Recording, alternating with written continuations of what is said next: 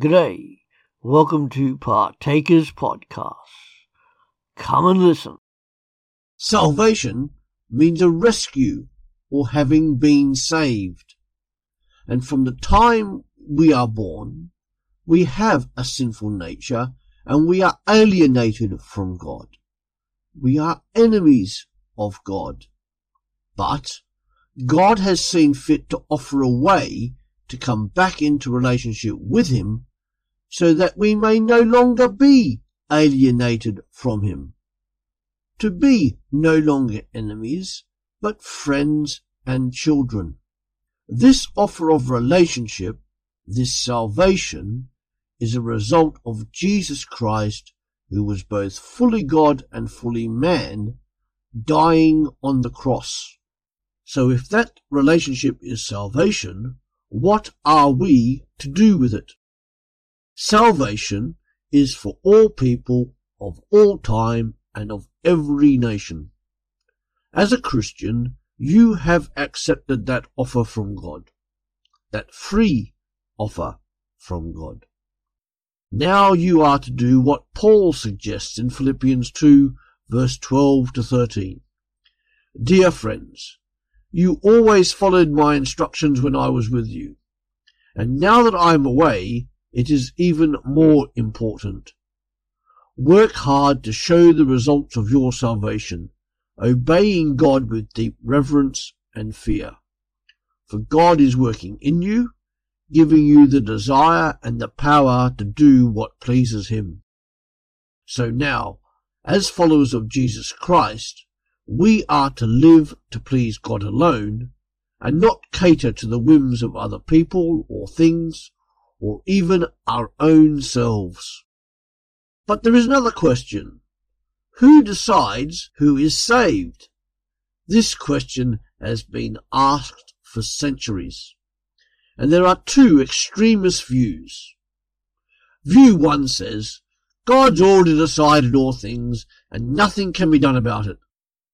At the other end, the other view is universalism, which says that God will grant salvation to all people, regardless of their creed, race, or religion.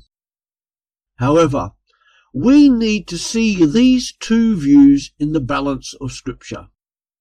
Firstly, God does indeed choose individuals to fulfill his purposes, Romans 9, and he chooses those who are or will be saved, John 15, verse 16.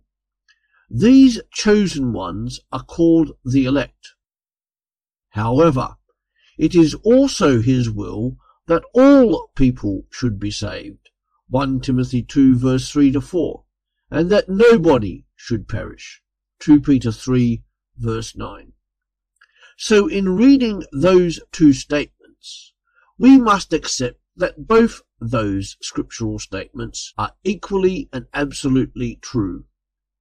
When we use words about God with a time element, such as chose or elect, we need to consider God's infinite time framework and his timelessness. And we also need to remember that he is not in our finite time framework. So God offers salvation to all, and yet leaves the responsibility to take up the offer with individual humans.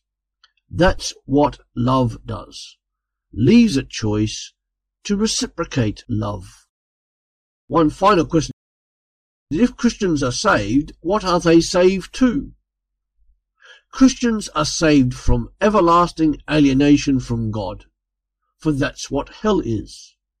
And they are saved into an everlasting relationship with God, for that's what heaven is.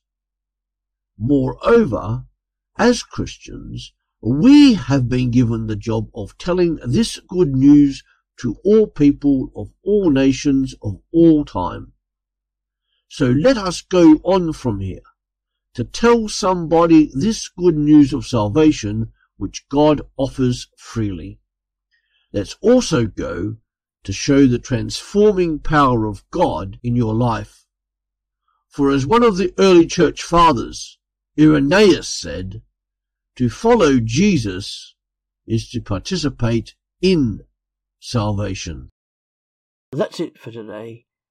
Come back every day to www.partakers.co.uk, where there is something uploaded to help you as a Christian disciple, wherever you are in this world, to live for Jesus Christ.